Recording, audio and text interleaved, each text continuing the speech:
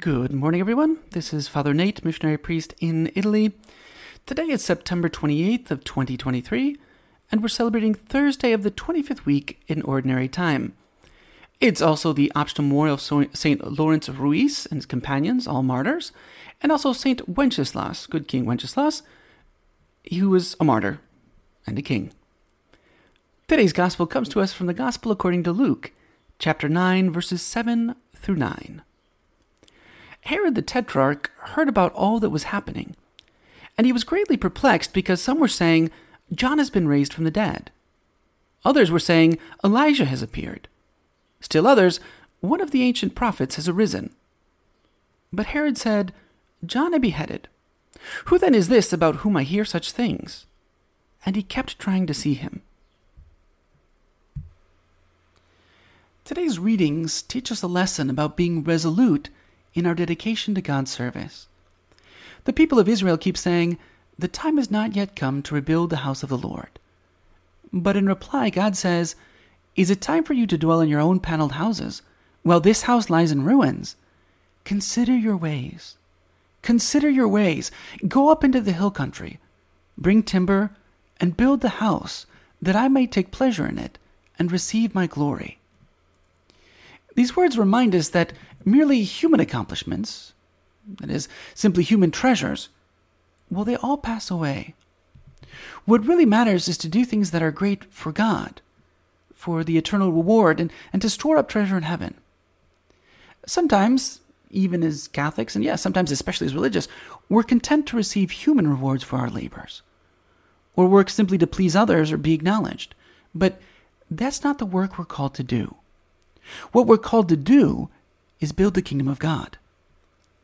Likewise, in the Gospel, we're told that Herod kept trying to see Jesus. Or more literally, it's that he desired or sought to see Jesus. Now think about it. Such a meeting would have been pretty easy to arrange. After all, the vast crowds had no problem getting to see Jesus. Luke says that Herod wanted to see Jesus, but clearly he didn't want to see him badly enough to leave the palace and seek him out. This message can also be applied to our lives. As religious, but even just as Catholics in general, we've come out of the world, right? We've made a choice to follow Jesus Christ. And some of us have made that commitment only a short while ago. And we're here where God wants us. However, we have a choice. We can either give ourselves entirely to God's service or only partially. We can surrender ourselves, heart, mind, and soul to Him, or we can only give Him a part. As the imitation of Christ warns us, always remember your end, and do not forget that lost time never returns. Without care and diligence, you will never acquire virtue. When you begin to grow lukewarm, you are falling into the beginning of evil. But the same author continues saying, but if you give yourself to fervor, you will find peace and will experience less hardship because of God's grace and the love of virtue. Well, if you give yourself entirely to God's service, you'll have more peace and less difficulty, because you'll have grace and virtue. This is exactly the same thing that St. Mother Teresa of Calcutta said. She said, give yourself fully to God. He will use you to accomplish great things on the condition that you believe much more in His love than in your own weakness.